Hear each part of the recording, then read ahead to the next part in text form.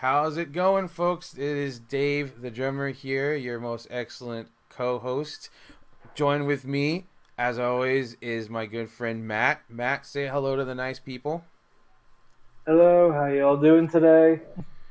We are going to spend a little time getting you caught up with All Japan, what's been going on from October, okay? And we're definitely going to talk about the Real World Tag League as that's the thing coming up in just a few days. But first off, we just wanted to begin the episode by letting you know that we had been dropping hints on our Twitter account and on our Facebook group that we were going to have a awesome interview, can't miss interview with a former Triple Crown heavyweight champion, and that turned out to be an old a friend of mine through Facebook, Taiyo. Just it was awesome to have him on the episode. It was like just the best. Me and Matt had a great time talking with him.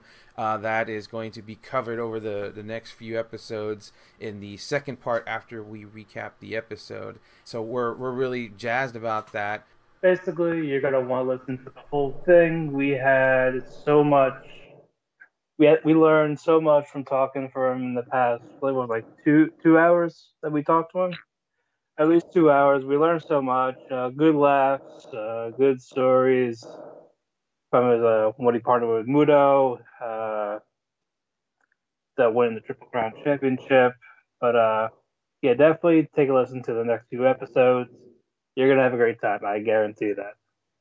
And I would definitely like to get him back for more questions because there's so much to learn from him still. He had a good time talking with us about some good old days, about a lot of friends that he's made over the business. And if there was one thing I could really say is he really emphasized trying to keep nice and chill with everybody that you come across, because you never know who you'll bump into down the road. Kaya, thank you so much for talking with us over the next few episodes. So let's get over to the news. The first thing that we want to discuss is we want to talk about unfortunate news that came out that Zeus has unfortunately contracted COVID-19 and will be self-isolating for the next couple of weeks. He will, of course, be keeping us posted on his social media accounts. He's fairly active on those, and if he doesn't, I completely understand it, but a lot of folks seem to be just trying to get the agenda out there that A, this is a real thing, B, this is what I'm going through, and C, I'm gonna fight it with all I got, and it's very unfortunate for the lives that it has taken. Some people fight it with all they've got and unfortunately come up short, but we wish the best for Zeus. Zeus had the some of the information put out, was mentioned on their Twitter account, was that Zeus had not any real close contact with any wrestlers recently, and so they are not worried about exposure in the immediate time to other wrestlers. However, it's very hard to say that anybody did or did not get exposed to it from being around him. So All Japan has kind of kept things relatively neutral in terms of what's going to happen with Zeus's participation with the Real World Tag League. Obviously, they have to keep that under consideration, and also if Zeus got anybody else, infected as well. It's very unfortunate, but it's a part of the real world. It's 2020. You know what I'm saying? Yeah, it could have happened to anyone. It's very true. Very, very sad to hear. I've had it. It wasn't fun. So I completely get it. And I do wish him the best in health. His health was more important than the tournament. I'd love to see him still be a part of it, but if something has to happen, I'm sure they'll find something to make up for it. Because it'll take about 2 weeks or so, two plus, and that's when the tournament starts. So it's going to be kind of close on if he can make it or not. But I'm sure they'll either accommodate or replace him. But at the end of the day, I wish him the best in his health. They can deal with it, as best as they can.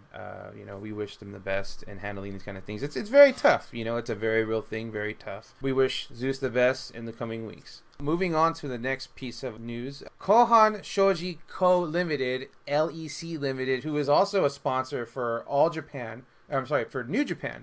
They are collaborating with All Japan on a new project where folks can view all Japan related videos on Conan's eShop. Conan is a website in Japan that sells household goods, pillows, blankets, just lots of different stuff. And folks can now go and view All Japan stuff through their website. And they are also having special contests and giveaways and lotteries for some of the folks that go on to Conan's eShop and go and check this stuff out.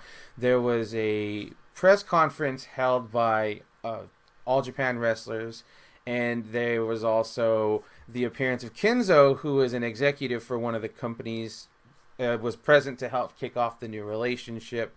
It seems like a pretty cool new avenue for All Japan to go down. It's really good for them to try to expand out and get awareness, get their name, their brand associated with companies that want to work with, that are kind of up in a lot of people's minds, when they're going to go shop and look for different things. Promoting is a very tough thing. And so when you're looking for new ways to go down and you find them and people are receptive to you, that's always good to have a relationship where you're wanted. You don't necessarily have to, earn their love or have to, really kind of big. Like we're desperate for these kind of things. It's more of it seems like everybody is on good terms. Everybody wants good things, and I think good things will come through it for this. Moving on to the Wednesday special on the 7th was a interview with Koji Doi and Kumarashi from Enfant Terrible. These two they're really good friends. They are also former Wrestle One Tag Team Champions, and so they have this interview to go and talk about wrestling and what they've been up to. And if I could translate it, that would be super awesome. I really wish I could. I'm sure Matt feels the same way. I have a friend. He used to run Pudesi Spirit, and I've talked with him. His name is Charles, and we've talked, and he mentioned to me that Doi has been kind of not really super into wrestling because he's been helping his wife or his partner have a kid. So if that's true, then congrats to them, because I like Koji Doi. I think he's a really talented wrestler, and so I really dig his work. But I had heard something about having a kid in him. That's why he's kind of been away from things for a little while, and so I wonder if that's true. So anyways, the 10th is when the Real World Tag League lineup was revealed, and the teams, and we were just, oh my god, really excited for all the what was going to come. A lot of people talking, hoping, wishing for this person or that person to show up into the Real World Tag League, and it was I think it was a Saturday. We got to find out on that 10th, and we'll discuss that a little bit further down in the show. On the 15th, the Battle Archive uploaded Hama, right? Ryota Hama, the Hammer, and Akebono, right? They go up against Muto, right? And Kenzo Suzuki from 2011 at Ryogoku Volume 12.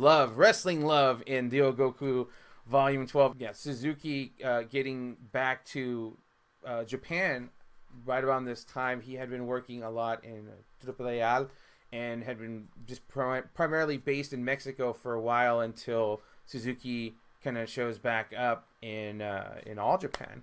And on the 21st, we were celebrating the 48th anniversary of All Japan itself. It was big, it's 48 years. They're really close to 50.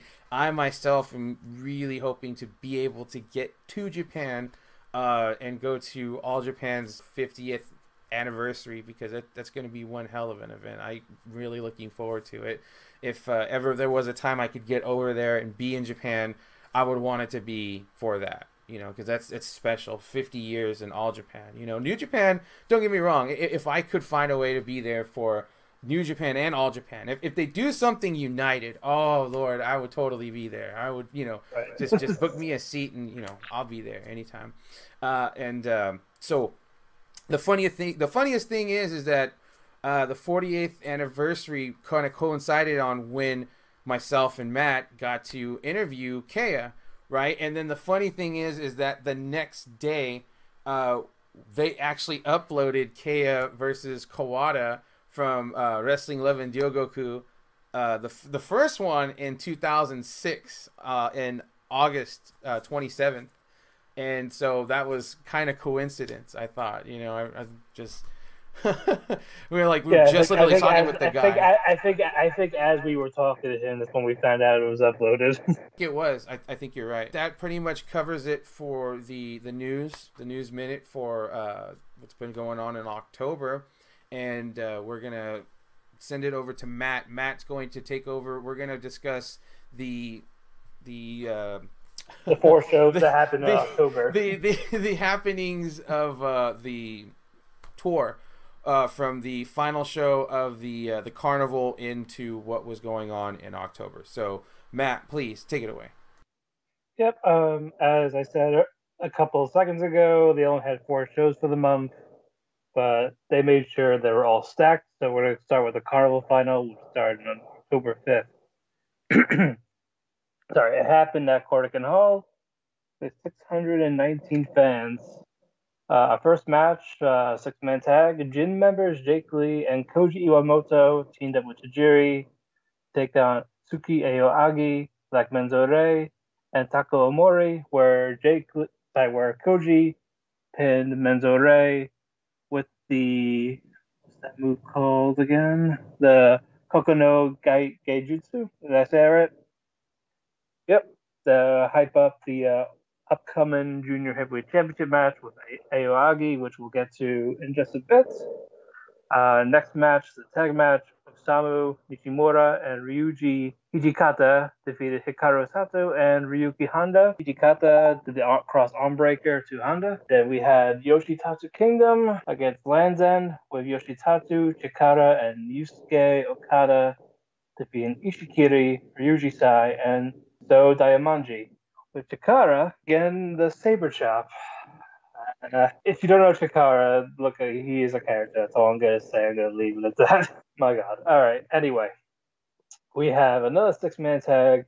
Akira Francesco, Juro Kuroshio, and Ryzen Hayato defeating Purple Haze members Izanagi, Shigehiro Iri, and Utamaro, where Hayato pinned Izanagi, and that because of this, they were able to get an all-Asia Tag Championship match later on in the month. And then we have one more 6-man tag match, Memphis Terribles, with Hokuto Omori, Kuma Arashi, and Shotaro Ashino defeating Evolution's Dan Tamura, Suwama, and Shuji Ishikawa, when Kuma did the dive-in senton to Tamura.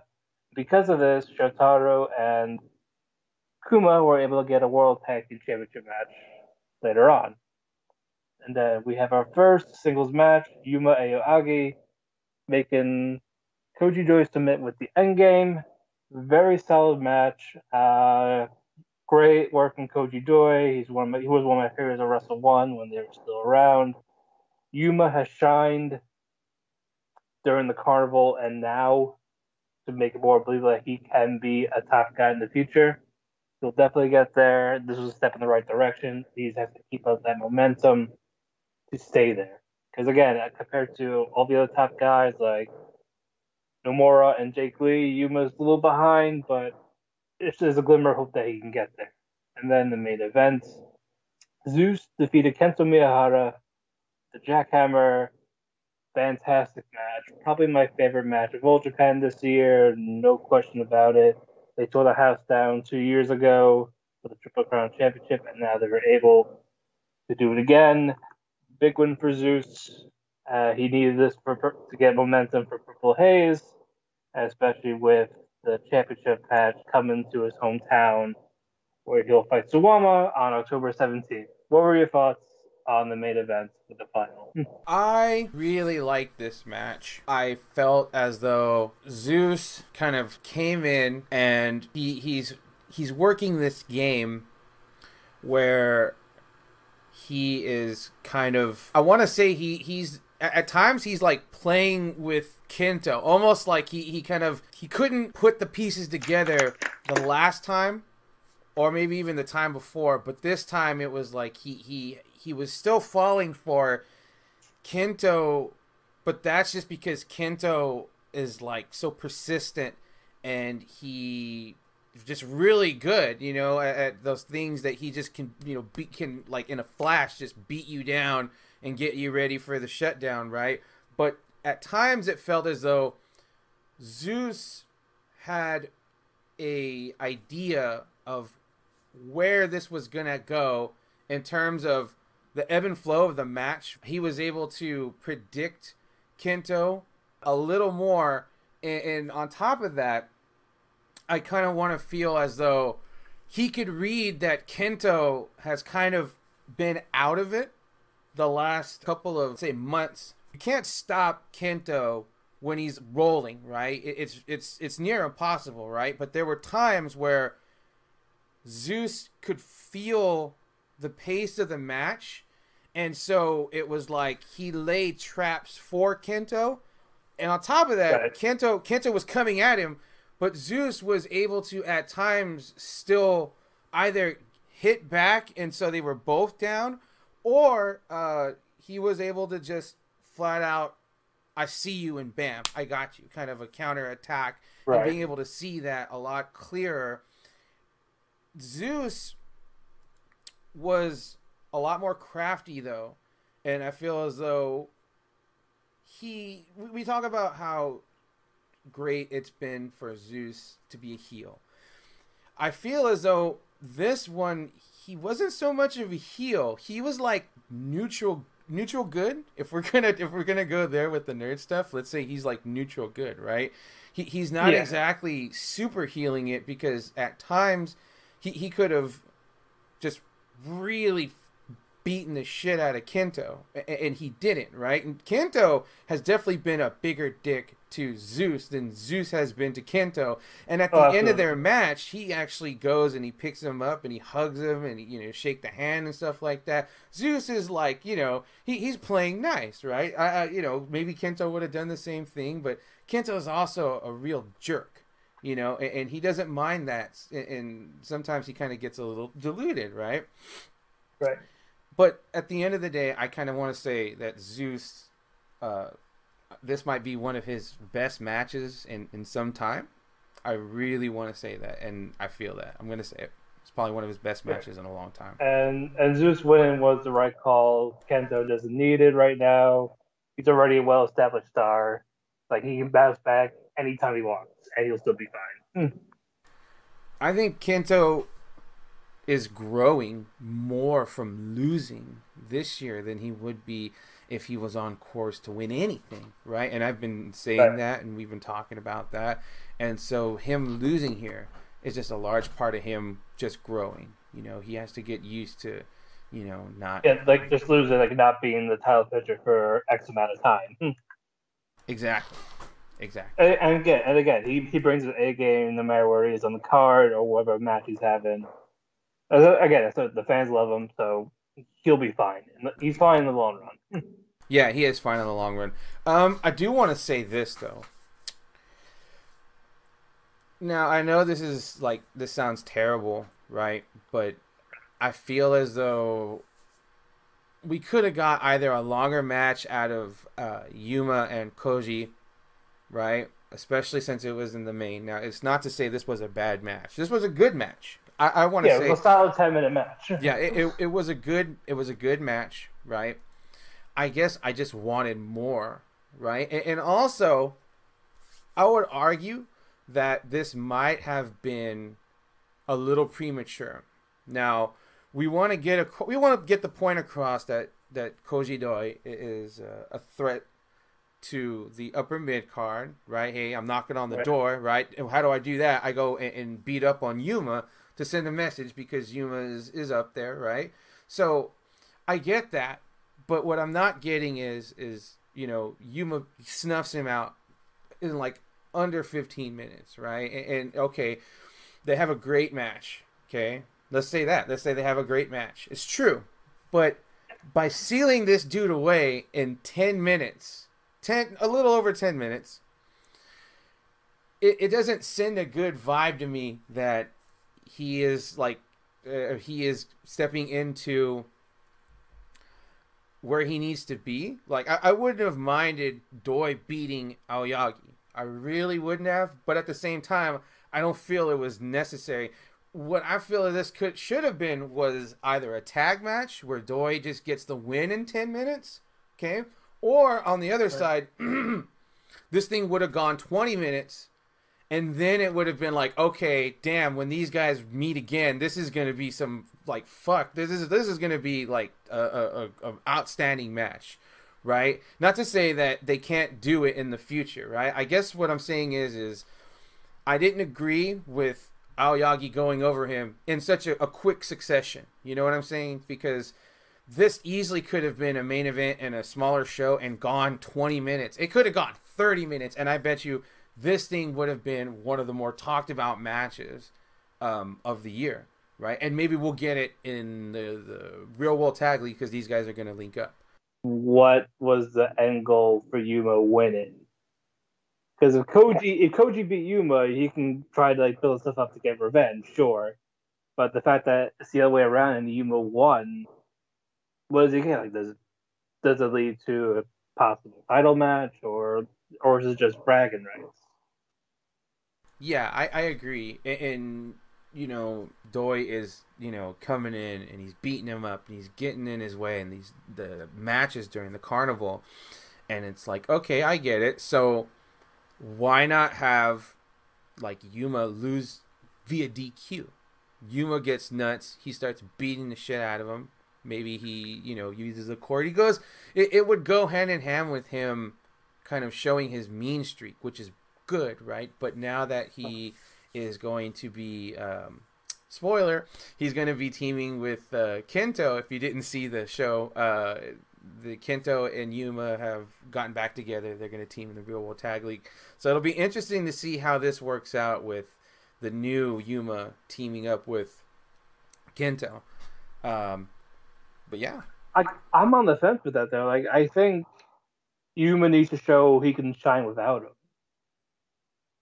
I agree 100%, which is why it's going to be interesting to see how this thing develops because I'll say this much: there's much more of an interest, I think, to have these two really at each other's throats and get super intense than there is them being a tag team and staying a tag team. But we will discuss that when it gets to the Real World Tag League agenda when we get further down into the show. All right. Now is the Raisin Army Memorial Tour. This is what the first show for it at Osaka Edion Arena, Osaka #2 Hall. Is that what it's called? Edion. Okay. We get a tag match to start off. Haru Toki and Hokuto Omori defeat Tatsuya Matsubo and Yuto Kikuchi, with Omori doing the German suplex hold to Matsubo. Started off, and then we get another junior heavyweights pre-league before the title match. Koji Iwamoto and Tajiri defeating Akira Francesco and Atsuki Aoyagi, with Tajiri getting a cradle to Akira. And then we have the Gaora TV title match in a six-man tag with Captain's Fall. Yoshitatsu, Jakara, and Yusuke Okada defeat Black Menzo Ray, Katsumi Oribe, and Tako Omori, with Black Menzo Ray being the captain. Yep, Yoshitatsu eliminated Black Menzo Ray over the top match, or was it? Yeah, but either way, Yoshitatsu retained the belts in a six-man tag match for a singles belt. That's weird. The TV belt, that's all I can say. Jake Lee defeats Ryuki Honda with a modified arm lock in less than 4 minutes. And then we get a six-man tag.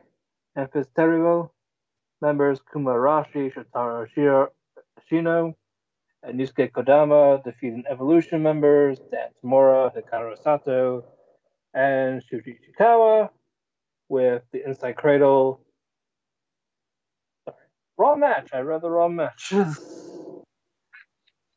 Uh, reading ahead, but yes, the Diamond's Tenton again from Kuma Arashi to Hikaru Sato.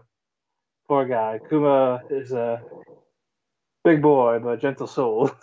Anyway, Purple Haze members Izanagi, Shigehiro Irie, and the return of the bodyguard, defeating Kento Miyahara, Ryzen Hayato, and Yuba Aoyagi. But again, Izanagi did an inside cradle to Hayato to get momentum for the upcoming All Asia Tag match. And then the main event. Suwama retains the Triple Crown Championship against Zeus with the backdrop hold in 32 minutes, 22 seconds for his third championship defense. Honestly, I do not agree with this outcome. I really feel like this should have been Zeus's time to get a proper run. And it like just look at the roster, like Suwama defeated Kento to win the belts. He defeated Shuji, Shotaro, and now Zeus. Now it's going to be like, who takes the belt off him? Is it Nomura when he comes back from injury, or Jake Lee somehow get a momentum? But solid match still. I still prefer the Carnival final, but it's still a good title defense from Suwama. And none of his title matches were bad at all this year. So definitely a solid bout. I just do not agree with this outcome. Or again, I think Zeus needs it a lot more than Suwama.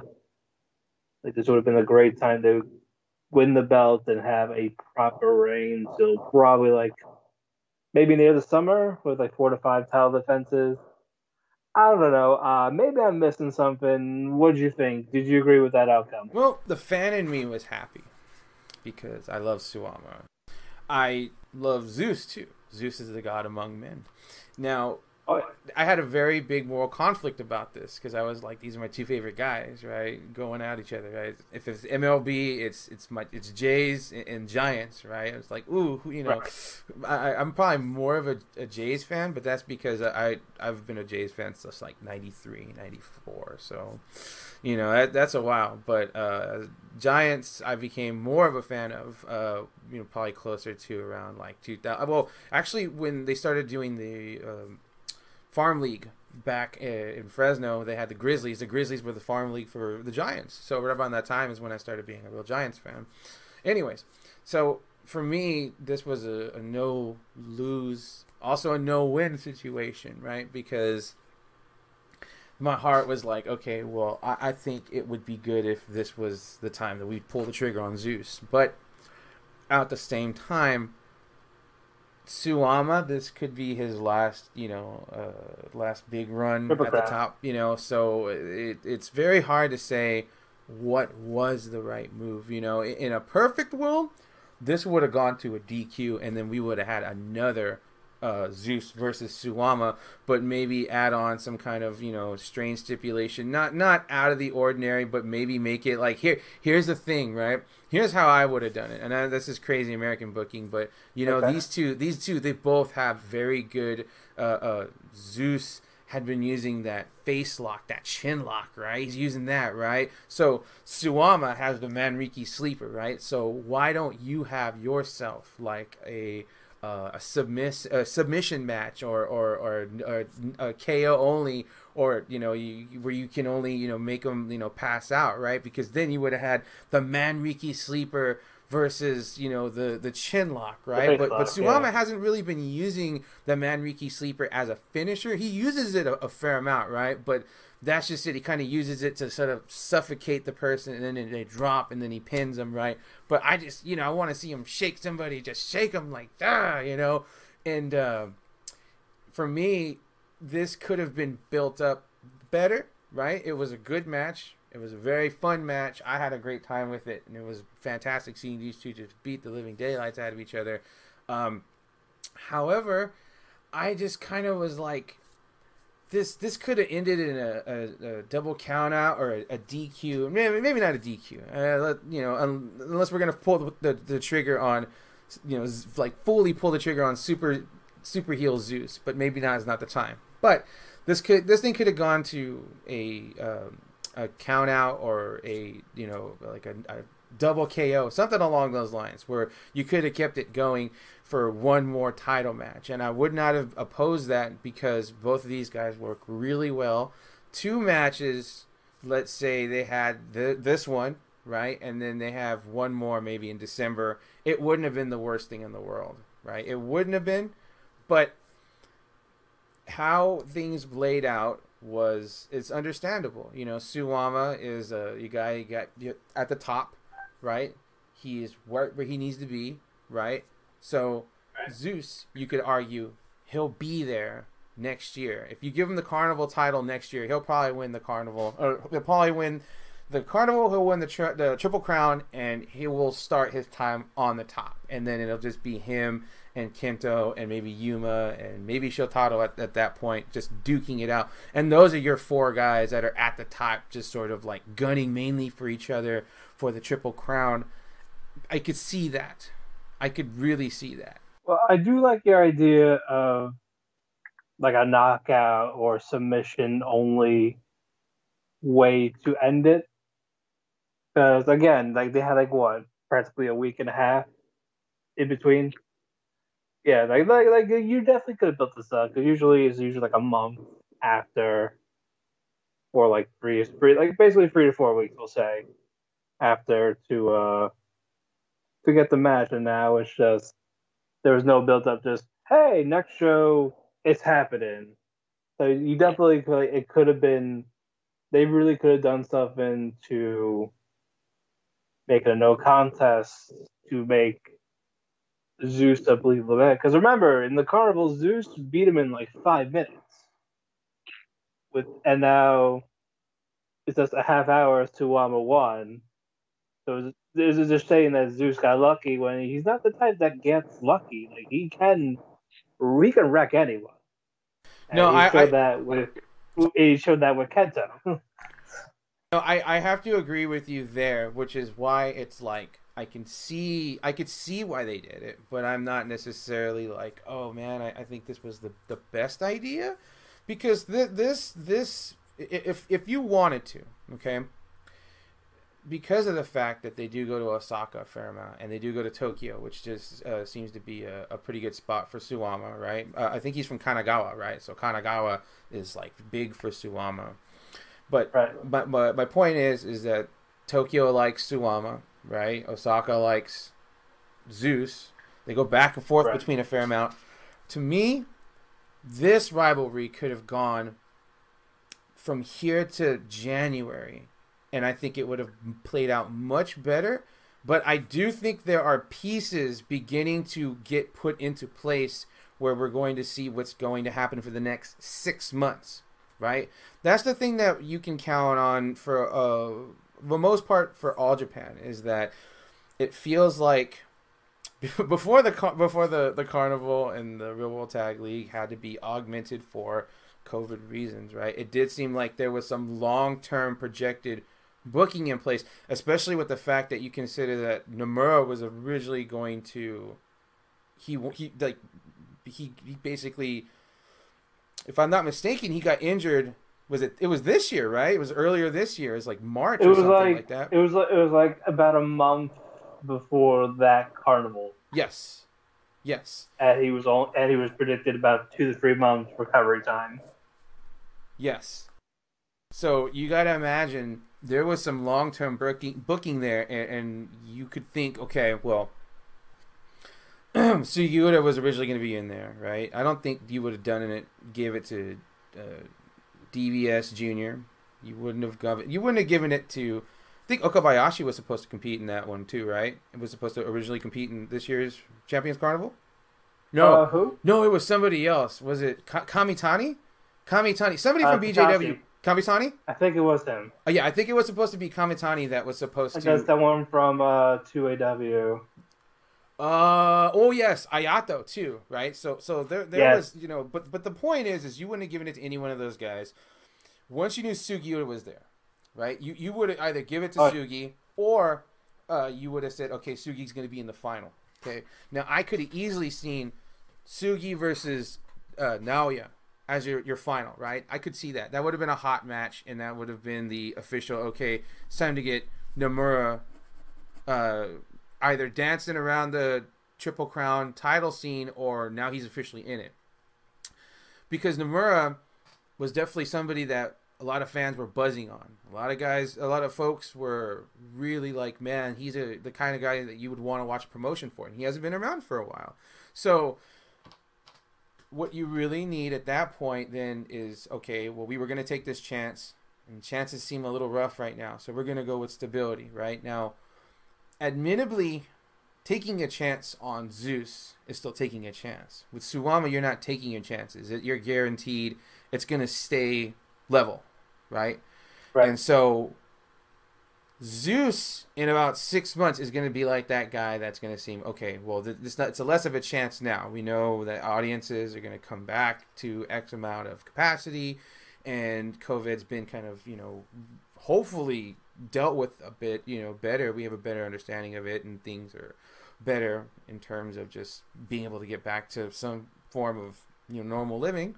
And then you would think, okay, well, what is coming around the corner is the carnival, right? Do you give it to Zeus again? Why not? He has not won a carnival until now, until this year, right? I would not argue if you gave Zeus 2 carnivals in a row.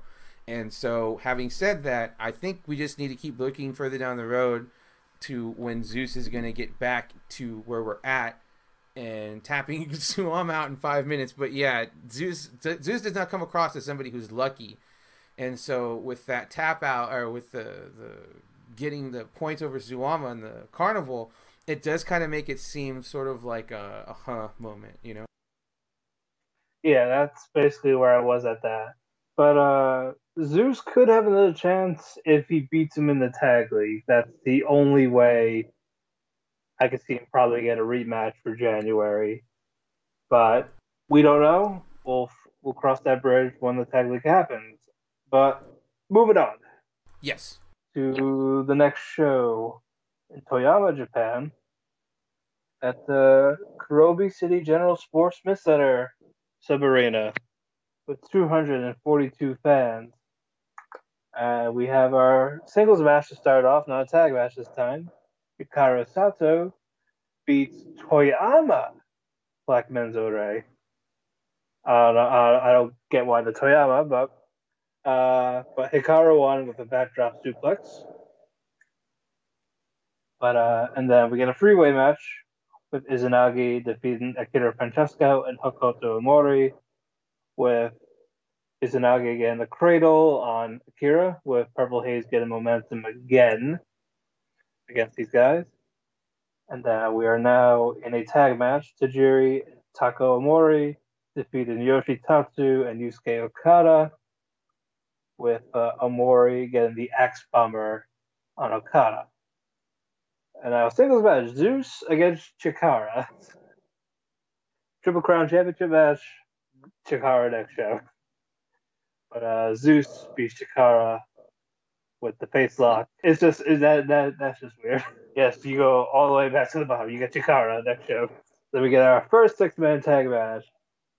If it's Terribles, Kumarashi, Taro Shiro, and Yusuke Kodama defeating Evolution again, with Kuma doing another senton to Tamura. Poor guy Tamura, his ribs must be broken by the diving sentons from Kumarashi.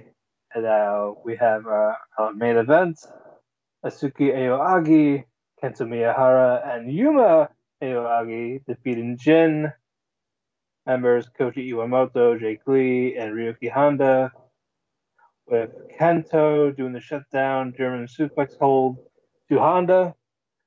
I would say this was average show. Again, there's nothing special. It's more of a like the go home show before the title matches for the next show. Figure out where it's going to stand, like who has the momentum going in. And now we are back to Corrigan Hall with 555 seats. All right, last show for the month, Corrigan Hall. We start with a tag match, Enfys Terribles, Hokuto Omori Yusuke Kodama defeating Dan Tamura and Hikaru Sato when Kodama did the Mad Splash to Tamura.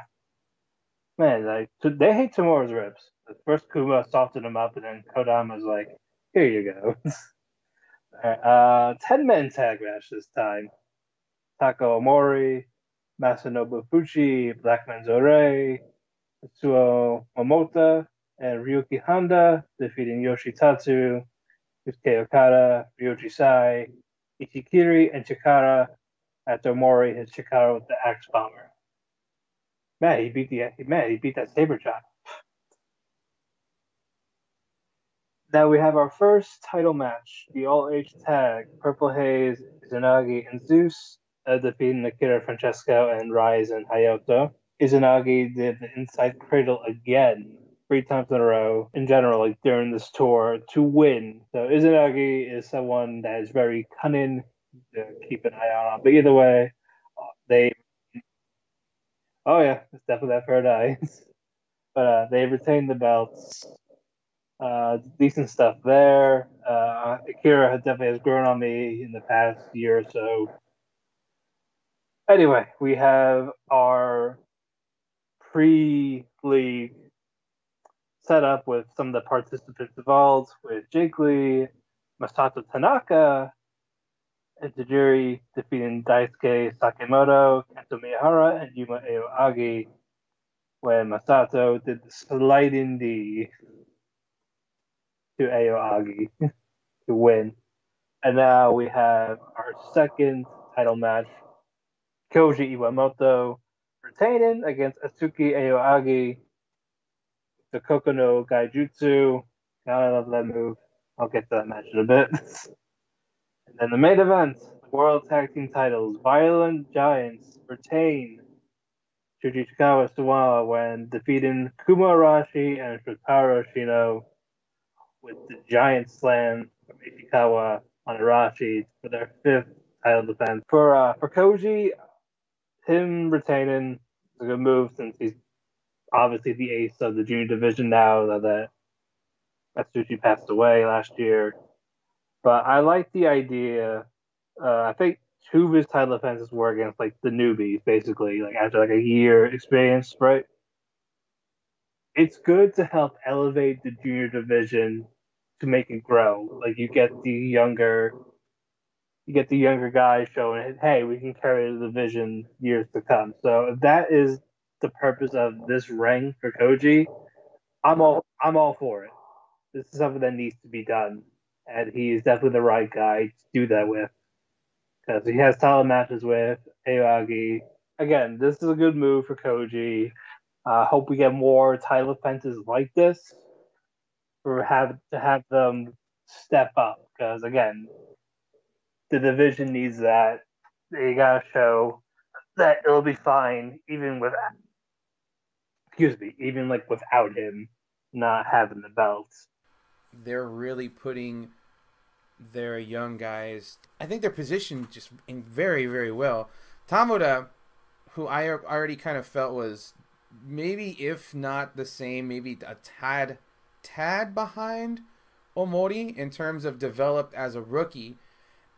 But I always thought that Tamura would be like he's got it. You know what I'm saying? Like I see it in him, and he's got a huge heart, and he just wants to learn, and he's in there, and he just is like he's got muscle. You know, he's got heart, he's got muscle, he's got tools. They just need to show him how to take those tools and build his his new this new life that he wants to be. Out of being the rookie, he can do that. He just needs to work at it, and being with Suwama, who knows really good young talent, and works with them and does a great job helping develop them. I think that he's in a really good spot. Omori, right, he's definitely showing that he belongs with a group of young wrestlers like Enfant Terrible, where they all kind of gel together very well. Omori just he blends in with those guys very, very well. He's done a great job. And then you have Atsuki, who is, I mean, for lack of a better term, I mean, he is somebody that you want to be focusing on in terms of the next year or two. I would have him doing tons of matches with Akira in terms of being rookie rivals and friends. You know, they can have a great antagonist protagonist relationship where maybe they're trading the junior title between the two or something along those lines. They get on opposite teams for the all Asian tag belts, but these guys, they're going to have a great relationship. Akira, you know, is great junior talent and very exciting, very fun to watch. He's a friend of the show. Very glad to be friends with him.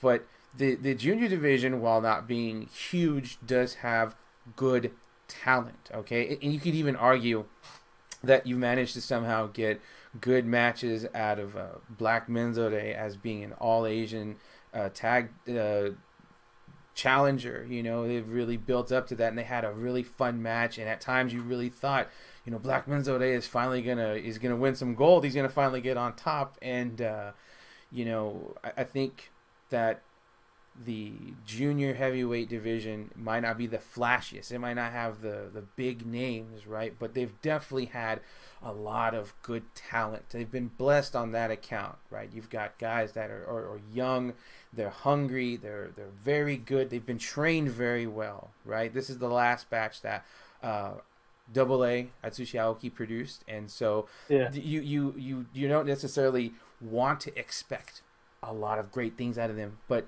you know what? You'd be crazy not to, because they had a phenomenal teacher. And so if you have a phenomenal teacher like Aoki, then you know what? The world is your oyster. And so these guys, you know, they're really they're proving their worth. To me, in my eyes, yeah, you've got other promotions and they have fantastic rookies. New Japan, DDT, Noah, they've got fantastic young guys, and I'm not knocking them at all because I'm a huge fan of some of them. Shout out to Shota, you know, I love that guy, right?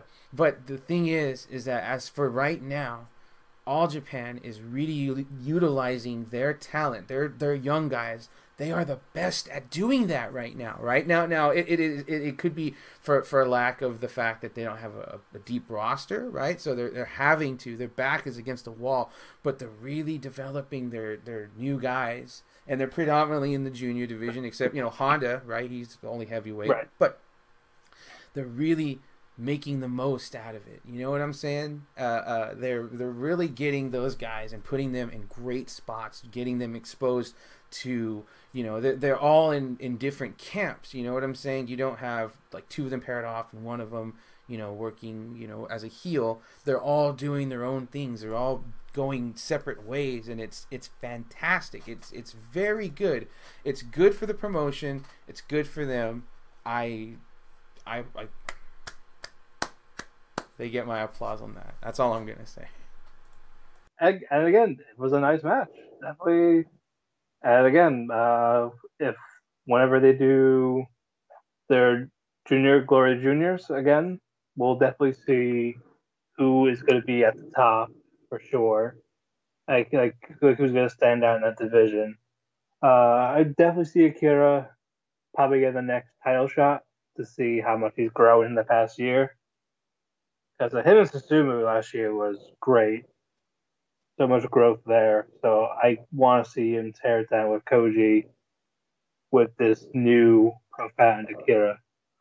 And as for the tag match, I thought it was good.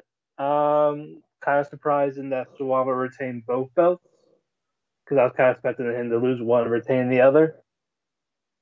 But I guess this kind of proved the position of Shotaro and Kuma if they're actually going to stay in All Japan. Because again, with Gleeds, we don't know what their position is going to be in the situation. Are they actually going to stay? Are they going to go back and forth?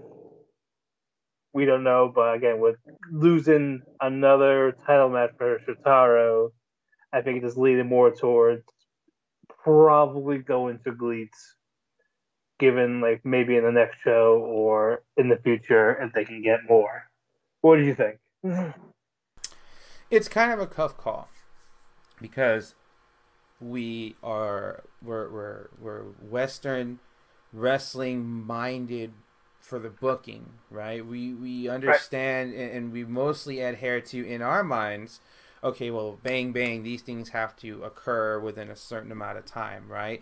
And so the other part of me that is, kind of already used to Japanese booking and long-term things, right? It is very hard to say what is going to happen because as we've talked about before, all Japan needs these guys more than Glee. I would have to imagine you would go to Carvel Ito, you would go to, whoever you need to and go, we need to make sure that we have X amount of money so that we can make these guys feel welcomed, right? You don't need to sign them a contract, but what you need to do is make them feel appreciated, make them feel like they have a cushy spot here, right? And so right now, at this point in time, I think by giving Infanterible, right, giving them a huge platform to kind of get out there and show their stuff, which they have, right? And they're going to.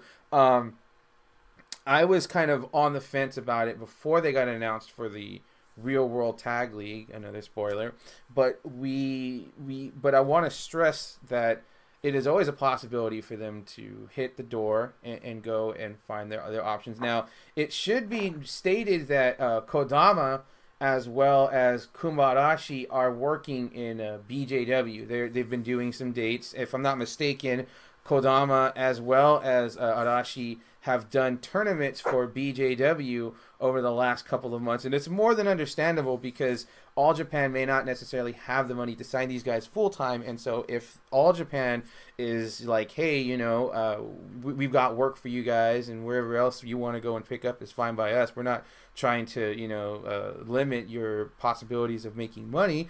But we just want you to know that we've got long-term plans and, we want you guys to be a part of it. And they're probably privy with that, too. It comes from the fact that I kind of think that they look at the environment and go, okay, Noah is now over. They're bloated. I'm going to say it. We can go and say, well, they're using freelancers and this and that and the other. But the thing is they're using those freelancers quite a bit. And it may not be, well, one's working every tour, but this the IMS group, the IMS Alliance, and you've got the fact that you've got a lot of guys that are just coming in. They're not actually signed to the promotion.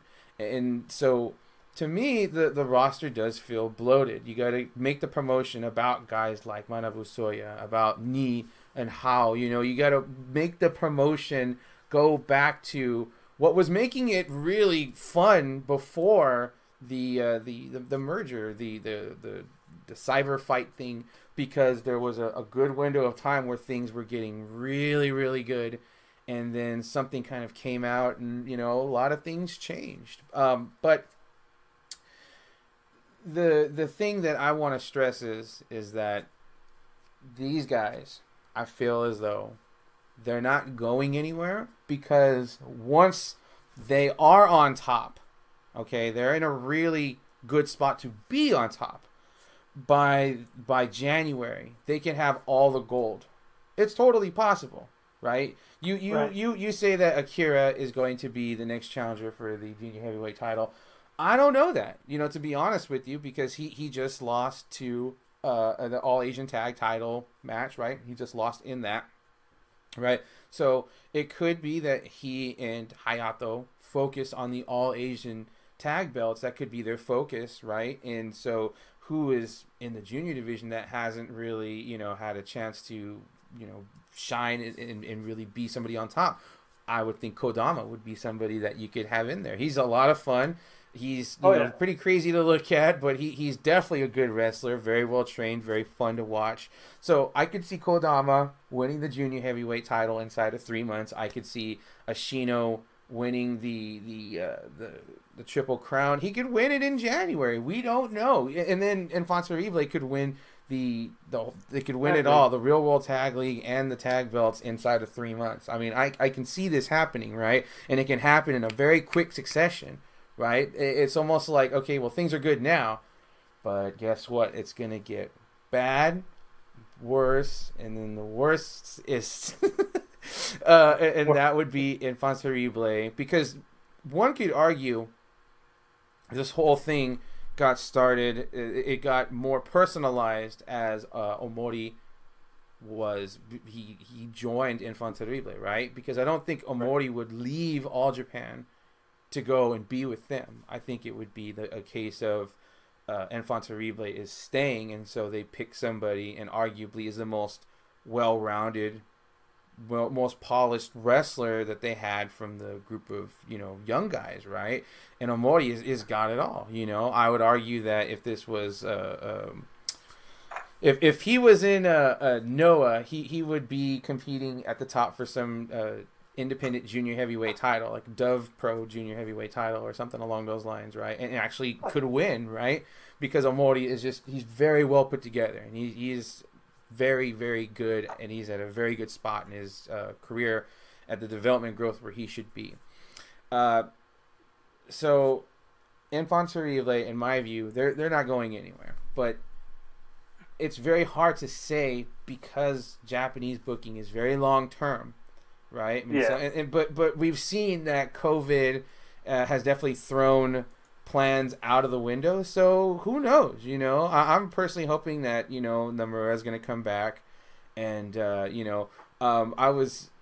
have a guilty pleasure that I would really like to see one more All Japan run out of Kotaro Suzuki. But that's just it. It's very hard to tell because, Suzuki, I'm not sure if he's signed to Noah. I mean, I think he's still, predominantly freelancing. I think he's still a freelancer. Yeah, so that could mean, because look at it right now. All Japan could really use somebody like him at least for a year, right? And so okay. I wouldn't mind seeing Kotaro come back and being like, oh, this is the new face of the junior division of All Japan. Well, you know what? I'm here and Aoki's not here. So this is I'm going to run this boat, right? I'm going to run this mug. And he comes in. I mean, I could see it. He's that good. He can still run in and run with the best of your junior crew, in the blink of an eye. He can do that, but only time will tell. Again, Kodama, right? Kodama could really, turn it on, but you could still have Kodama and Suzuki. That would be a hell of a match. I would like that. And I want to think maybe that even happened in Wrestle 1, because Suzuki did go and compete in Wrestle 1 for a time as well, if I'm not mistaken. All right, they fought once. In 2016, Kodama won. It was for the Cruiserweight title. The World Tag Team belts. Now, I had said before that more than likely, if this happens, they're going to be gunning for Tokyo Sports MVP Tag Team of the Year for the 4th time in a row, and I could totally see that happening now. It's a very definitive thing. I'd say it's pretty locked up, right? So, at the end of it all, I don't necessarily agree with the booking of this match because you could have had Ashino and Arashi win, and they could have easily come back and lost the tag belts in January. It was, Suwama loses the Triple Crown maybe that same month. Hard to say, but you could have gone down that road. I'm not necessarily saying it was a bad booking decision, maybe not one I agree with. We want to take a quick break. When we come back, we're going to discuss the World Tag League a little bit more, and we're going to hit you with that first part of the interview with Taiyo Kea. So it's Matt and Dave for Suwama Station. We will be right back.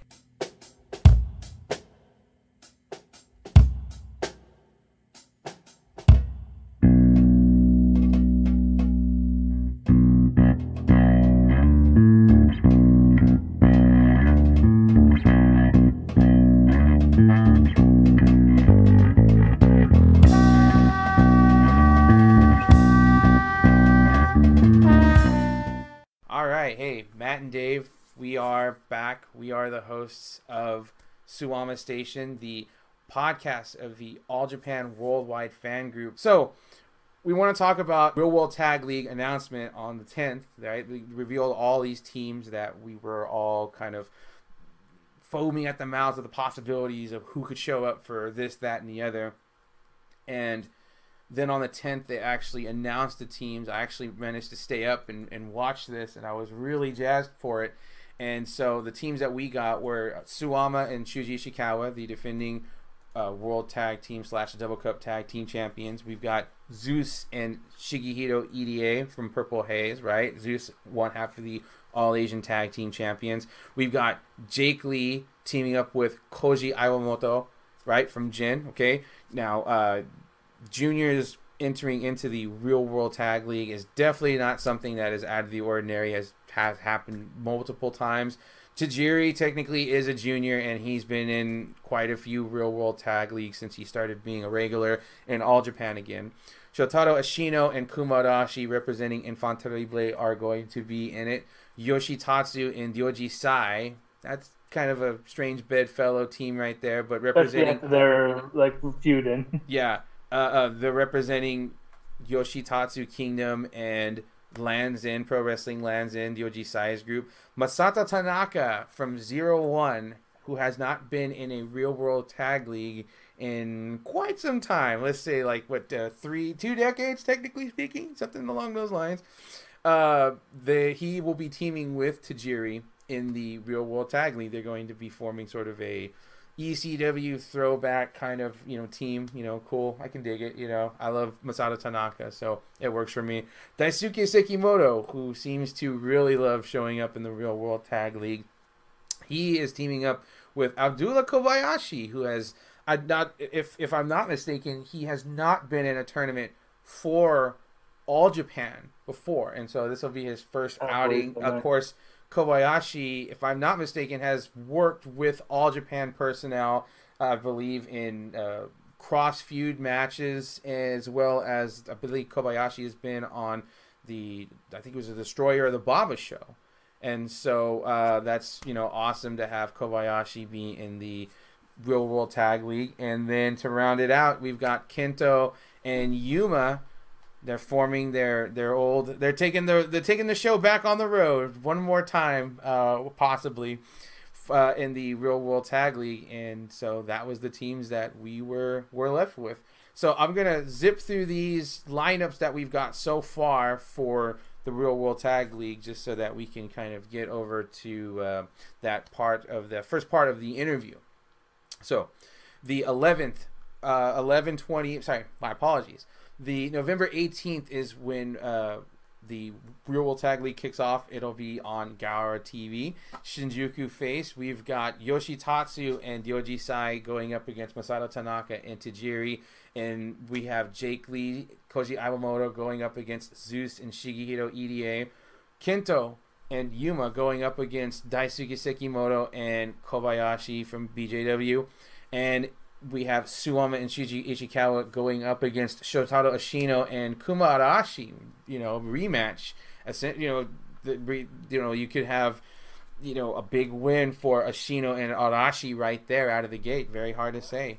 Aori Nagaoka, the 21st of November, we're going to have Shotaro Ashino and Kuma Arashi go up against Daisuke Sekimoto and Abdullah Kobayashi.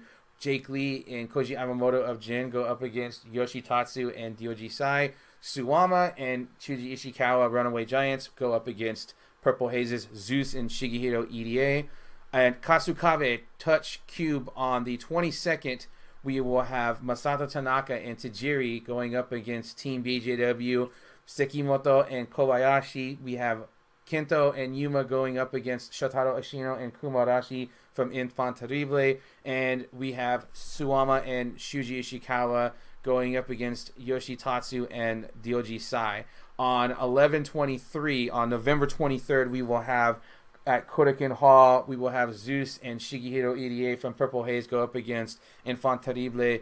Shotaro Ashino and Kumarashi. We will have Kento and Yuma going up against Masato Tanaka from 01 and Tajiri. Real World Tag League main event is going to be Suwama and Shuji Ishikawa, the Runaway Giants, going up against Jake Lee and Koji Iwamoto from Jin.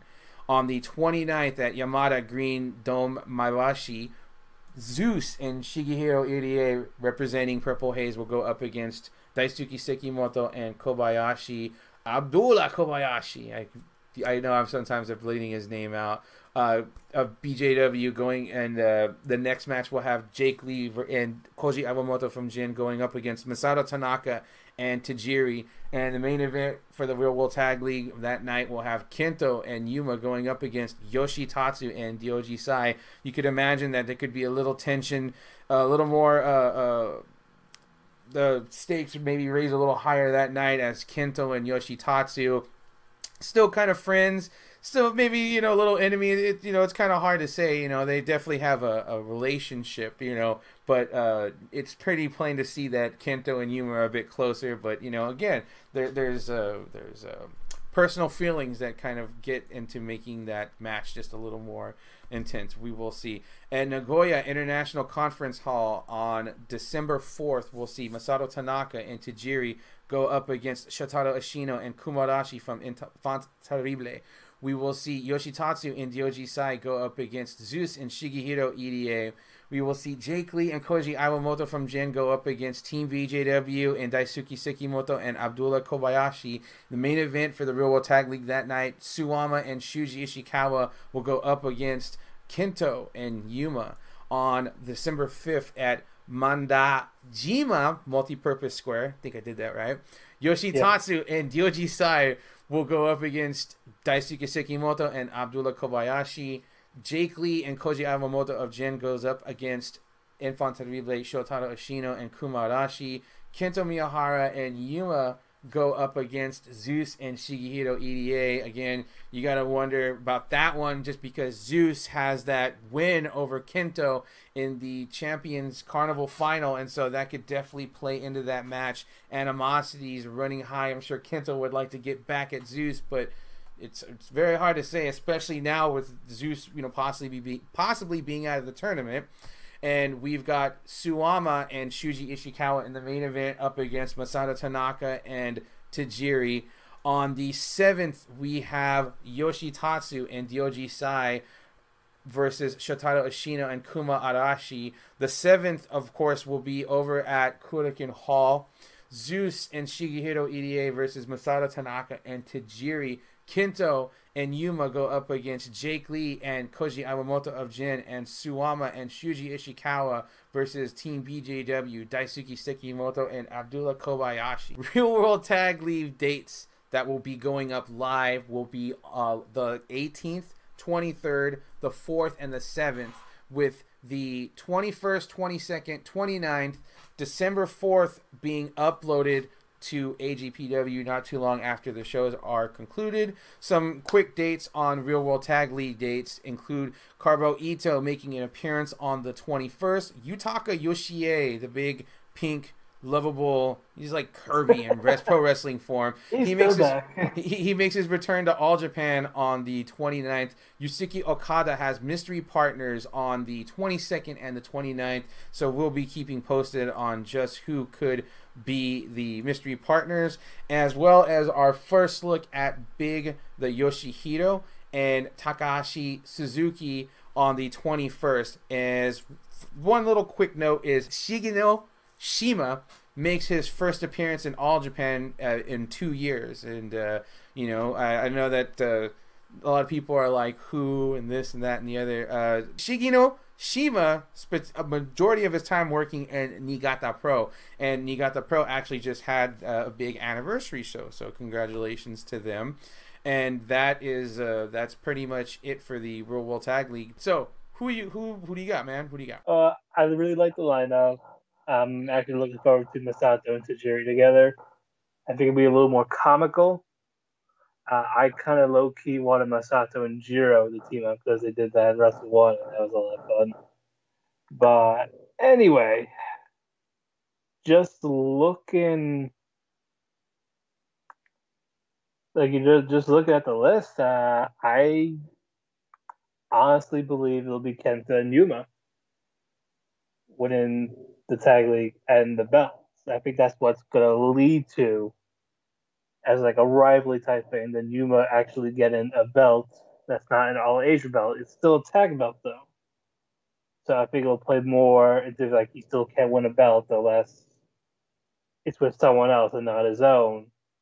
So I think when the tag belts here will be a good call, and then a blowout once they lose it to help elevate that feud more once that happens. But yeah, I think it'll be those two winning the league and then the belt. Yeah, I gotta say, if it was me, I would book Enfant Terrible strong where you could, because obviously there's going to be times where I think you gotta. I don't know if whoever wins the Real World Tag League, much like the winner of the Champions Carnival, who, if I'm not mistaken, Zeus went undefeated. Yes. So if that's the case, I would not have the winner of the Real World Tag League be undefeated. Now I have to sit and kind of look at the mathematics to see if that was even possible, but I would imagine it has to be, right, with that many dates. And so having said that, I would definitely have matches where Infant Terrible are going to either get no points or simply get a draw, right? If you were to have it that way, where they're not taking direct losses, but they're still not getting the points, and then somehow they pull out a win and they get the points, and then they're in the final or whatnot. I'm not 100% sure if there is. I don't. There's not going to be any semis, right? It's just probably going to be finals, I imagine, right? I could see Infant Terrible and Runaway Giants getting to the finals, and then that's when Infant Terrible takes the belts from them, right? It's a rematch, but now Infant Terrible, they've got their number, and so they win the Real World Tag League, they win the tag belts. I could see that happening. I'm not saying it's gonna happen, but that's what I would like to see. That's what I would like to see. Like, I'm okay if either of those two teams win in, like either Enfant or Kenta Yubo. Like, again, and it'll have Suwama focus on Triple Crown belts. But yeah, like I said, I think this will be where we will actually see new champions after the tournament is over. And I think those two teams are the ones that are like highly likely to win in a booking sense, or and then again, people that have earned it. Yeah, most definitely. And so I think once we get past the Real World Tag League is when we can start thinking, okay, well, what is the long-term picture for Infant Terrible? Because there's enough of them to fill out every role that you really need. You have a group for the All Asian Tag Belts. You've got a group for the World Tag Team Belts. You've got somebody for the... you can even have somebody for the TV title.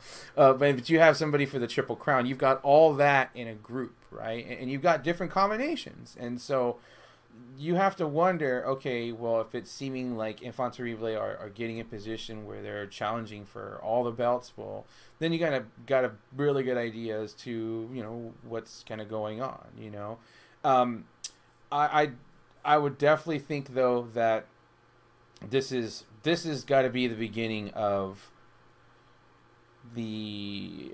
I don't want to say the end of Runaway Giants, but I think we're seeing the last sunrise for those guys, because I think after this one, you got to split them up, because it's like 4 years that they've kind of been, doing this thing, and they're really good at it. They're a great team, but they need to focus on future tag teams. They need.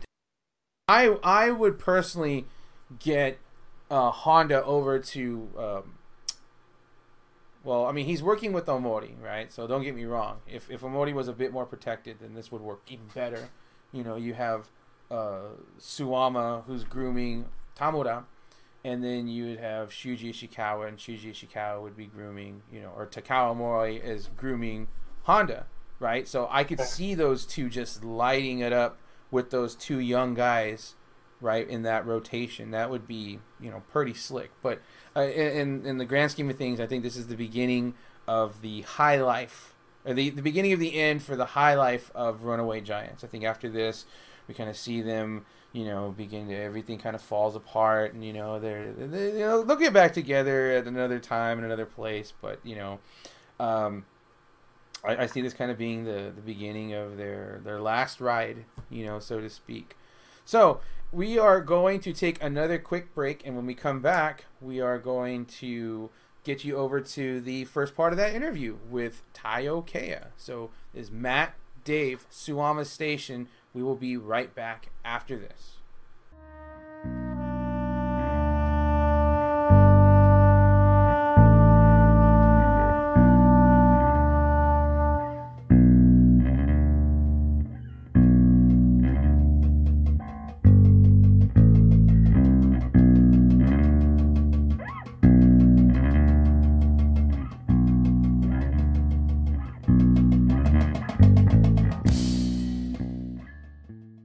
Folks, we are so delighted to bring to you the first part of our interview with Taiyo.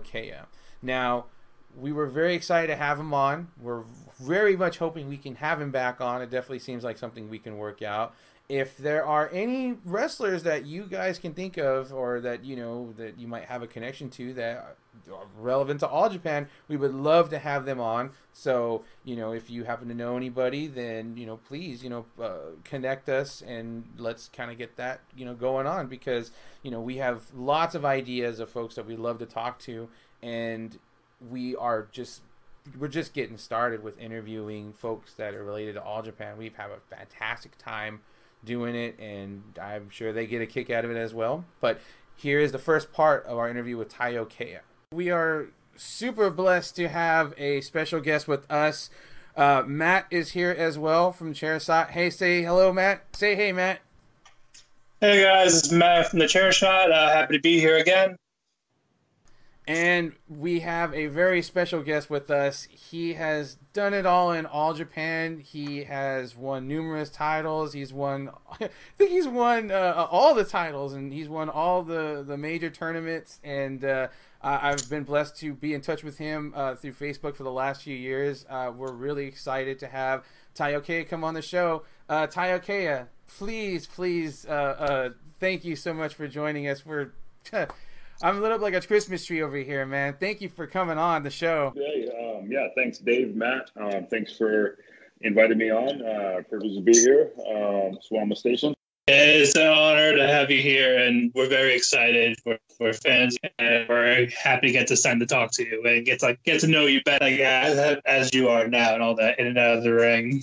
All right, so why don't we get to the heart of it? We were just recording and everything was running like butter, guys, but something kind of glitched with OBS. Doesn't happen too often, but hey, OBS usually doesn't screw up one time right after another time.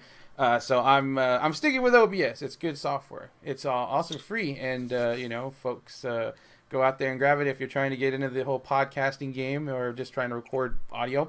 Anyways, so Kaya, let's talk about this is the 20th year of split between All Japan Pro Wrestling and Pro Wrestling, the group that would eventually become Pro Wrestling Noah, and you are in a unique position because you were there at the time of this all happening, and on top of that, you were also you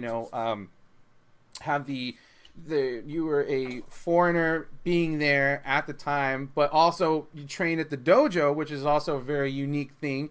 And so we were just wondering what kind of memories or what kind of things you remember. It's like the summer of 2000. I know it's a ways back, but I mean, there's some things I'm sure that kind of stick out, when you look at, back at your career.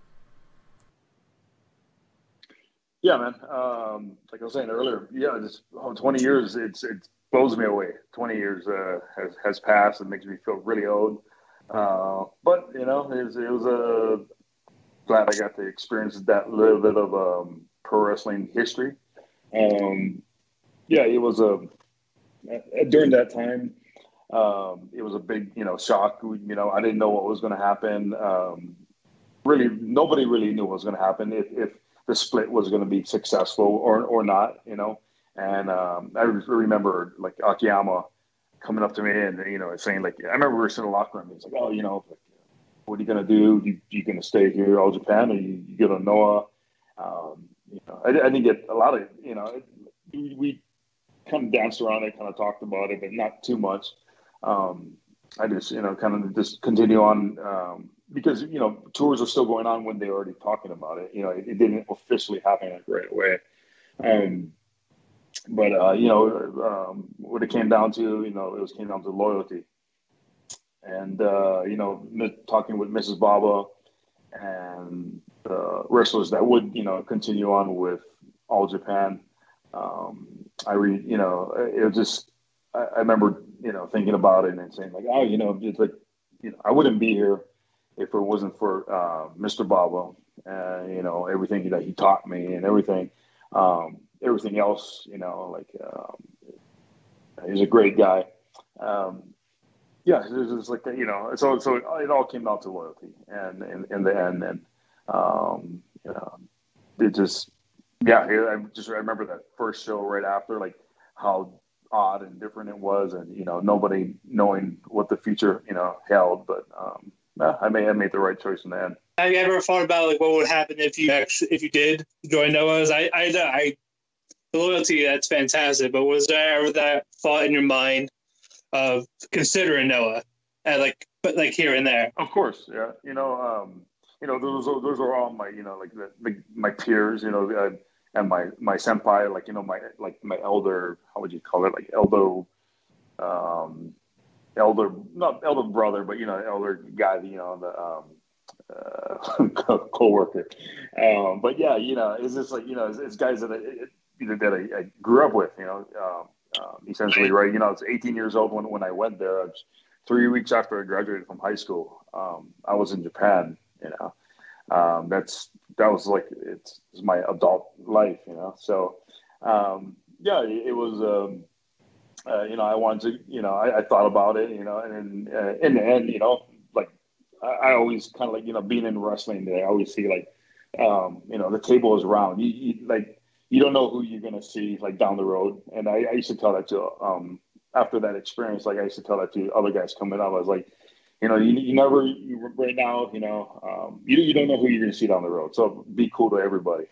No, I honestly think you're dead on with that, because as a musician, you really learn that you don't know who you're going to come across down the road later, who you're going to be, working with, interacting with. And so, yeah, I really appreciate you talking to us about the Noah stuff. Let's go back a little bit.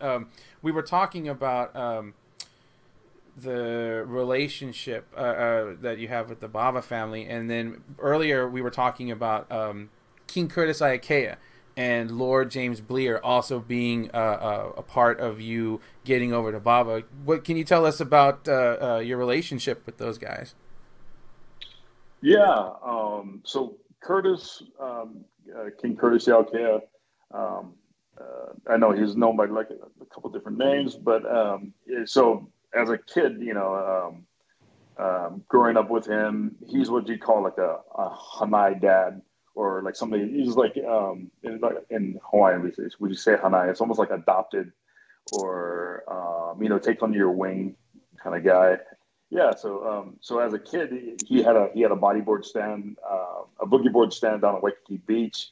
I used to hang out down there and play around down there, and then eventually I worked down there as when I was like I think I was like 10 years old. I started working for him. I formed that relationship with him. All growing up, and through high school, he always supported me,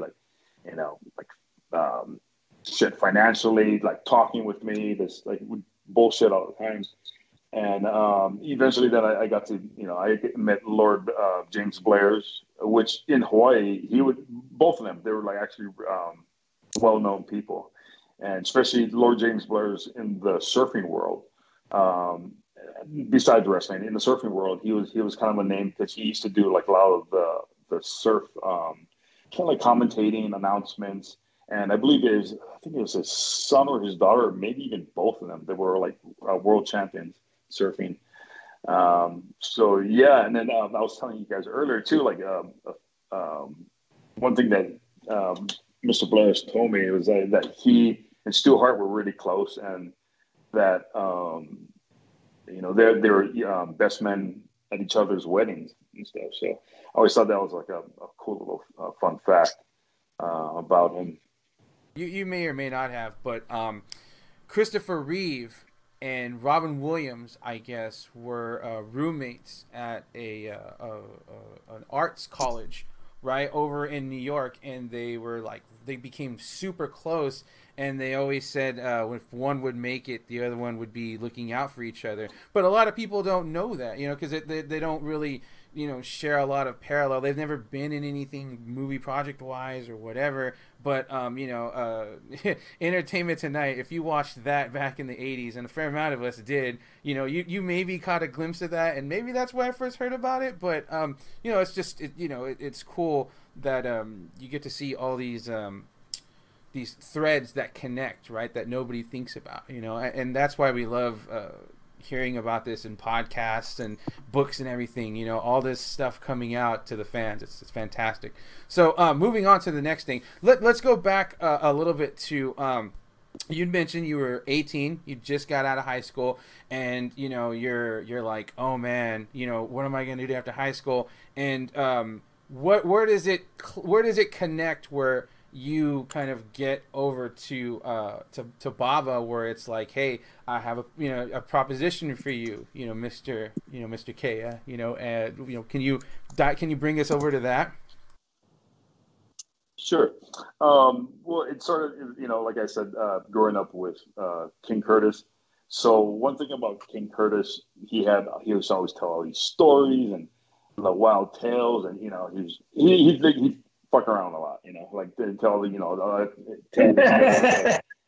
And then so like I never knew sometimes like what to believe, right? So so he was like, having a beer and then bullshitting with me, and it's like, so to backtrack. So in high school, I played football and I wrestled, and I was my junior year. I was state champion, heavyweight division. And then so my senior year comes around, and then I'm starting to, wrestling season starting, getting into it. He was like, oh, you're a state champion. You ever thought about wrestling? And I was like, yeah, yes, but not as a career. Like, so one thing, again, backtrack. Curtis's beach stand out Waikiki Beach. So when all the wrestlers would come through Hawaii, like, they'd have WWF would have a show, or local promotions, all the boys would come down to the beach and hang out. It's because, you got bodyboards, you got snorkeling, you got beach chairs and stuff. So all the boys used to hang out down there. So I used to see them growing up all the time. There was even a few wrestlers like I saw the Destroyer when I was like in middle school. I had no idea who this guy was with a goofy like wrestling mask. I was like, who's this dude? And he had the mask off, and then he had his mask off. He's talking to Curtis, and they both got that wrestling voice. And then he puts the mask on, and holy shit, Japanese people, it's all around like, oh, Destroyer-san. They're freaking out. And then I was like, I had no idea who this guy was. There's a bunch of guys. Like I remember I used to see down there. So anyway, fast forward again. Curtis is talking to me about, what do you want to, do after high school? And I was like, I want to go to college and stuff like that. So anyway, senior year comes, the senior year, I wrestle. I took states again. He was like, I'm going to take your picture. I'm going to get to Lord Blair's. Lord Blair's goes up to Japan, every so often. I didn't know what his deal was in Japan. And so he goes, I'll give him a profile of you to take to Giant Baba. And I said, oh, yeah, cool. Like I said, he used to BS me and stuff like that. So, I mean, I did everything. He was like, oh, go get a passport too. Go get a passport. And I was like, okay, I'll go get a passport. So I talked to my grandma, my mom, go get my passport. But in my mind, I was already, okay, I want to go play small college football. And, I put in my paperwork for this school, like I'm in Shasta. It was a junior college because my grades weren't the best, stuff like that. So I'm planning on going to this junior college in Shasta. Graduation comes around. He was like, hey, you gotta, I took your profile, everything up. Mr. Baba is coming down here in June. And he's interested in you. You want to go to Japan? I was like, yeah. And I remember him giving me an All Japan like program and stuff. I'm looking through it. I was like, yeah, it sounds pretty good. I'll meet him and stuff like that. But in my mind already, I was planning on going to college and stuff. So anyway, I graduated from high school. I remember we did like a family like a vacation for like a week up in California. Come back and Mr. Blair's is there. So I meet him for lunch, and man, it's just big dude. He was his head is like it looks like it's 2 feet tall. He's just a big dude, but he was very nice and he spoke very good English. And I remember him he was like, oh, so I hear you want to like wrestle in Japan, and I said, yeah, I'm interested and stuff like that. So he was like, well, when would you want to come up? I was like, well, I don't know. Whenever you have me. He goes, well, I leave in 3 days. And he goes, you have passport? And I was like, yeah, I got a passport. He goes, you want to come back with me? And it was like that quick. And I was like, sure. And I was like sitting in my mind, I'm like, okay, like, I can go to school anytime, pretty much, But this is like a once in a lifetime opportunity, and I don't know if this will come back, back towards me. So yeah, man, it's like that's how it happened, and like he goes, meet me, I think it was like meet me the next day. We take you shopping. I was like, okay. And then the next day, it was like all I wanted. I mean, they bought me like shoes and clothes and all this like a bunch of stuff, and then I didn't experience this kind of stuff before in my life, and I was like, holy shit! And I mean, I went home with like bags of clothes and bags of stuff, and like my grandmother, because she's very she's very into like education, and she went to college in Missouri, back in the day. So she's like, who's this person? And like, what's the deal? And she's asking all these questions. And I went from I'm gonna go to school in California to I'm gonna leave in 3 days to Japan. So it's kind of like the version of what happened with me getting to Japan. Right. You said like at the high school you went to Japan. Like how impactful was it culture wise to you? Oh, it was a big culture shock, man. Yeah, man. You have Japanese culture, and within you have a wrestling culture. It's two different. I mean, it's just wrestling culture is just much more intense. You have your pecking order, your senpai, your kohai. Just starting off from that go do it guy, and then working your way up and stuff. And so it's very Japanese wrestling is based a lot with like sumo culture because of Rikidozan and a lot of there were a lot of sumos that kind of started pro wrestling in Japan. So they the chanko nabe, making chanko, eating chanko, serving your senpai, the older guys, the guys above you. How long did it take you to adapt? Oh shit, a long time. Yeah, it took a few years. I mean, man, especially when you're a young boy, like coming in there, man, it's just like, I mean, you're effing up all the time, man. You're getting yelled at, shit thrown at you, it's just like, but they were, I gotta say, man, they were cool to me at the beginning, they, at the very beginning, like, they went out of their way to, help me out. But after a while, you keep effing up or you're not doing something correct or like how they want it, and, oh man, you just catch shit, you catch hell. But, yeah, it was an experience. Which call like they'll help you in the beginning, but as you go on, if you mess up, they're like you should know by now type of thing. Like when they're yelling at you. But like when I went to Japan last year, it was a big culture difference for me as well. So I get it, even though it was just 2 weeks, but it was still big just to take in how they do things, how they a lot different than in the States. Right, and everything is like when you're learning how to bump. Everything at the very beginning is very, they want Japanese, they want everything like, I wouldn't say everybody, but they would like to have things perfect, right? And Right. I still remember I was at I was at the airport with hold on guys, I got an incoming call. I'm gonna decline it. I remember I was at the airport with Mr. Bob, and he was like, oh, Kira, do you know how to bump? And I'm like, and so this is like one thing with being around Curtis. Like Curtis, we talked about wrestling, but he didn't smarten me up to what wrestling was and what it entailed, the nitty gritty of it. So he was like that. So I remember him asking, you know how to bump? And then so I was like, what is bump? And he goes, how to fall. And then I was like a judo roll, like, and he was like, okay. And then that's all. I still remember that. Like, we were sitting on there next to each other, and I'm like, what the fuck is bump? And then yeah, man, it was just like that was like one of those things that later on is just like, and then you realize what the heck bump is, man. And like, your ass is sore, everything's sore on your body, your neck's sore, and you're getting the wind knocked out of you, and hundreds of times, like literally, like like get up, do it again, get up, do it again, get up, do it again, throwing you every which way, squat, push-ups.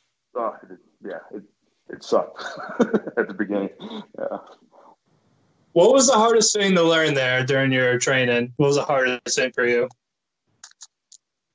I'd say like bumping, everything. Everything was hard, man, at the beginning. Like at that time too, I'm a high school kid. I actually had a girlfriend back home, and it sucked. You're homesick. You want to go back home, but then you're right. here to train and learn, and then it's just like just getting thrown around, and then like the cultural aspect of it too, and then everything coming in at the bottom, you're everything is last for you, right? Everybody does everything first, and you're going to eat last, you're going to shower last.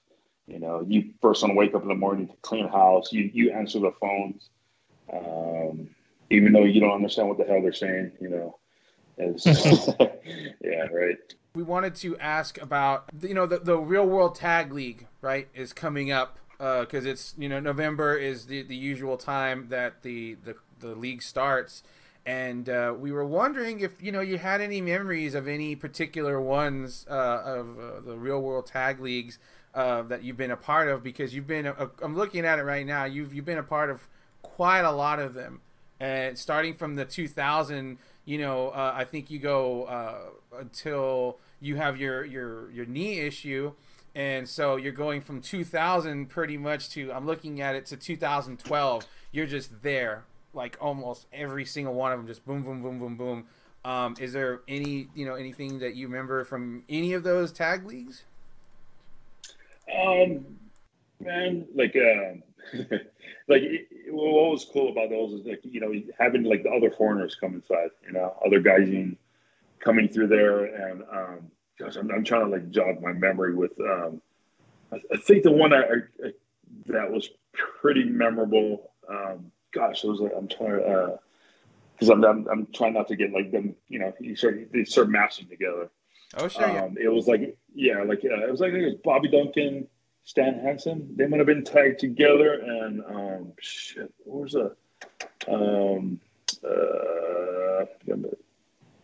what's that guy? Bradshaw. Bradshaw was their WWE guy. Yeah. What was that? JBL, right? It was JBL and his tag partner. I forgot those guys' names, but that I remember that tour was. It was just cool. Like I mean, talk about big men of wrestling kind of deal. Like he's big dudes, 6'6". Everybody's like 6'1" and above, 6 feet and up. But some big dudes, man. I mean, that was a thing that All Japan. Brought that was the difference between All Japan and New Japan. I mean, New Japan, you have the big dudes, but I think All Japan really had like the big man game, for professional wrestling, and that was a thing that Mr. Baba, like, because of course he was a big man, but shoot, like what could I say about the matches themselves? I don't know. I kind of don't remember that part. See, for me, as I get older, like I remember all the fun stuff, right? The stuff you do after the matches or on the road kind of deal. So. Yeah, I mean, it's just like any other job where it's just like, hey, Right. this kind of the 9 to 5 kind of stuff, but then it's the people that kind of really make things memorable at your workplaces. You wind up like making strange bedfellows with people that like you don't interact with them too much at work, but then after work you're like, oh yeah, that's I'm cool with that guy. Like we have a ball, have some drinks or just hang out. They're good people. Right. So what do you remember of you've won a couple of Champions Carnivals, right? You've won a couple, and is there any memories that you have from winning any of your it's 2006 and 2012 that you win your carnivals, right? So is there anything, because that's a huge freaking trophy. I just gotta say, it's huge. How heavy was it?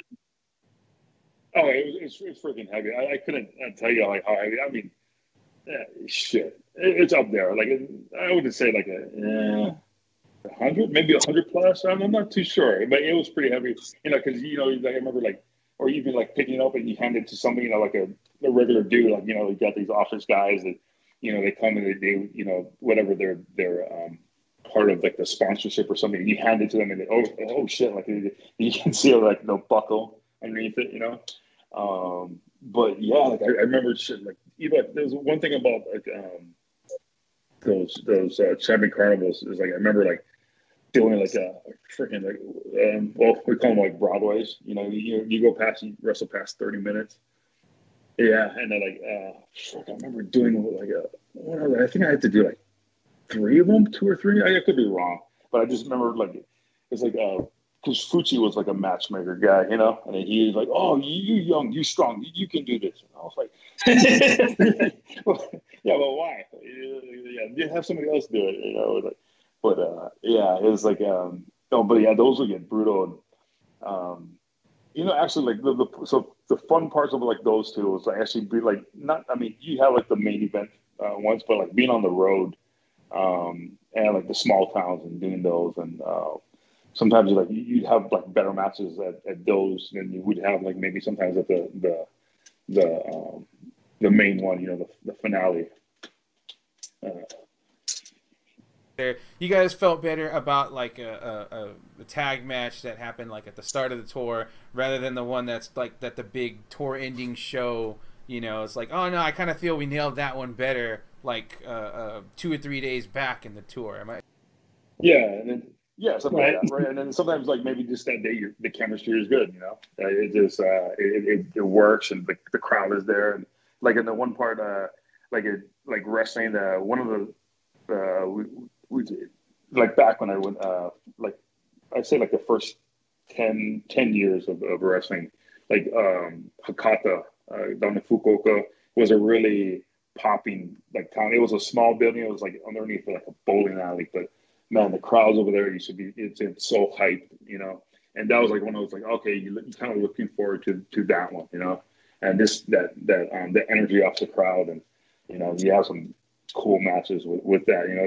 The crowd, of course, it sucks, man. You go into you walk into an arena where like the crowd is just dead, it's you get off on each other, So is that Hakata Star Lanes? Because I think is that the name of the joint? Yeah.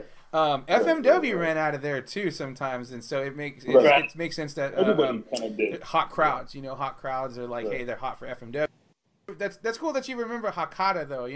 Is there any other smaller venues or smaller cities that you remember that it was like it's a good time because the crowds are gonna dig it? Yeah, of course, like so Hakata, like the last few years that I was there, it was kind of shit. It was in like the crowd wasn't that big, and the people weren't as into it.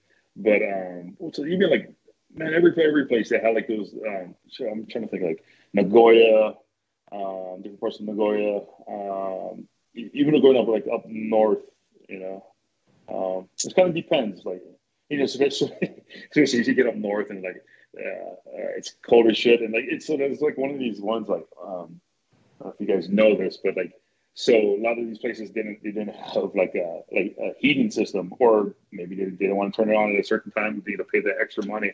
But yeah, I mean, we'd be in that arena and like just freezing your ass off in back in the dressing room, and you taking forever. You just try to warm up, and man, you can see the crowd. I don't know, man. I was like, I look at the crowd, they're just freezing out there. I was like, man, how the hell you're paying money and you're just freezing your ass off to come watch wrestling? And then of course, like summertime, it'd be the opposite. You go into the arena and it's hot as shit, and there's no air conditioning, and it's just and of course, like during the cold season, the winter season, you're just getting hit and taking bumps. It sucks, But back to the naming, like the arenas and stuff like that. I'm trying to think, but I can't think of it now. But I gotta say, my favorite arena was always the Budokan. That was like everything over all the domes, and I got to wrestle in all the domes in Japan. I think Budokan was always my favorite. Just the acoustics of it, the sound of it. And then like when the people would start like rocking and start stomping their feet, like you could just feel it, and that was my favorite, my tops. Beautiful arena. So check this out. There is a I'm pretty sure you are, and I got to double check. Maybe Mac wants to take a look, but there's a game called Virtual Pro Wrestling 2, right? It's for the Nintendo 64. And it's branded to all Japan, right? So Misawa, Kobashi, Kawada, Omori, Taka, No Fear, right? All their official themes and everything. And I'm pretty sure you're in there too. But when you get to play the Budokan, because that's one of the venues that's like a real venue in the game, when the crowd starts building up, it starts doing exactly like you're talking about. You can feel it. They actually projected that into the game. With there's another game called All Japan Pro Wrestling. I think it's 3 Giant Graham 2000, and it's this exact same thing that you're talking about.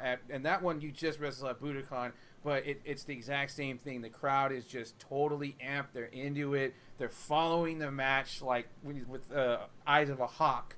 And so I'm not surprised to hear you say that the Budokan is your favorite, just because that was the mecca of All Japan in the 90s, right? That was like the place that it was like every time they would sell it out, like no question. The card, it really didn't matter, because that was just, it was going to sell out. Boom. No questions for countless years. All right. Well, hey. That is the first part of our interview with Taiyo Kea. We are very excited to have him on, and there's so much more. There's so much more. It's coming out of my ears, and I don't know about Matt, but it's just it's ridiculous. It's ridiculous. I'm telling you, it's ridiculous how much I'm over the moon about this interview with Kea and wanting to share it with all of you awesome folks. But we're closing up shop. We will be back next month with a brand new episode. We want to just give plugs and shout outs, because we want to make sure that we do that before we get out of here. First off, we want to say thank you to Striga and all the folks involved with Cage Match and Puto Love. You guys you're doing the Lord's work. We really appreciate everything that you do. And without you guys, this gets a lot tougher. We do some of our own detective work to go and to look into things through, All Japan's website and their Twitter and whatnot. But, they've a fantastic database for pro wrestling stuff, and we can't thank them enough. Chair Shot, because Chair Shot is awesome and are really good friends. We are on the Chair Shot radio network, and we are super excited to be a part of Chair Shot's network of wrestling discussions. They're awesome. They cover a wide expansion of wrestling promotions around the world, so be sure to check them out. What else are you covering besides these days, besides All Japan? At All Japan, I do the Stardom. If there is time, I will look up like special shows, like the Assemble shows. Either way, by the way, the first Assemble show is up. Definitely check it out. Great content if you're into the Joshi scene. Dragon Gate, which they had a show with Ita and KZ. Very, very fun match and really good show. But I'm mostly watching those. As for Raiden, it is on hold for right now until there is time. But I will be watching the Tag League, just not writing it at this time. I will find a day when I can write shows again, but as of right now, I'm mostly just watching and comment on the podcast like I am right now. But yeah, I cover those, and just again, any specials or memorials that come up that pique my interest, something different for everyone's reading pleasure. All right. Yeah. So make sure that you go and check out what Matt has been working on for Stardom as Chair Shot and all the other cool stuff that some of our group members are working on as well. We want to say that we are super thankful to be up on Spotify via Chairshot Radio Network. We are also up on YouTube. Make sure to look out for us. All Japan Worldwide Fan Group. We upload episodes of Suwama Station on there and on Spotify. We are also still working on English commentary for the Champions Carnival. We will definitely be doing the coverage for Real World Tag League, and we've kind of refined our methods a little bit better, so to speak. And so we shouldn't have so much of a time gap from when we were initially announcing when we were going to have the English commentary to when we will have it. So hopefully this time coming out of the Real World Tag League, things will kind of move a bit faster. And so that really got my fingers crossed on that one. And we want to make sure that you're also on Twitter looking us up, AJPW Worldwide. Make sure that you're following us and checking us out, and share a couple of tweets. Tell your friends about us. Maybe they will get into All Japan, with your help. I try to show my friends Japanese wrestling. And more importantly, we want to make sure that you are in the All Japan Worldwide Fan Group Facebook group. We have a great time looking at All Japan matches and discussing various different kinds of topics revolving around All Japan. Like I said, we're family. Nobody really kind of gets hostile. We try to make sure that we keep things very civil, just because everybody can agree that we enjoy the wrestling, and that's pretty much where it needs to be in terms of everybody just kind of being chill. That's the thing that binds us, is we all love All Japan. And so, it's like we can all be different. It's totally fine. Have your views, but don't try to cram them down other people's throats. You can have a great discourse, and it gets very heated, but, let's not make it personal, because we're all just trying to enjoy wrestling, and it's a very personal, intimate, deep relationship that we all share with wrestling. Some people are bigger fans than others, and some folks just really enjoy wrestling in certain capacities, and that's more than awesome. Folks, we are out of here. We'll see you next month. For Matt, it is Dave. We are out of here. Blue Justice.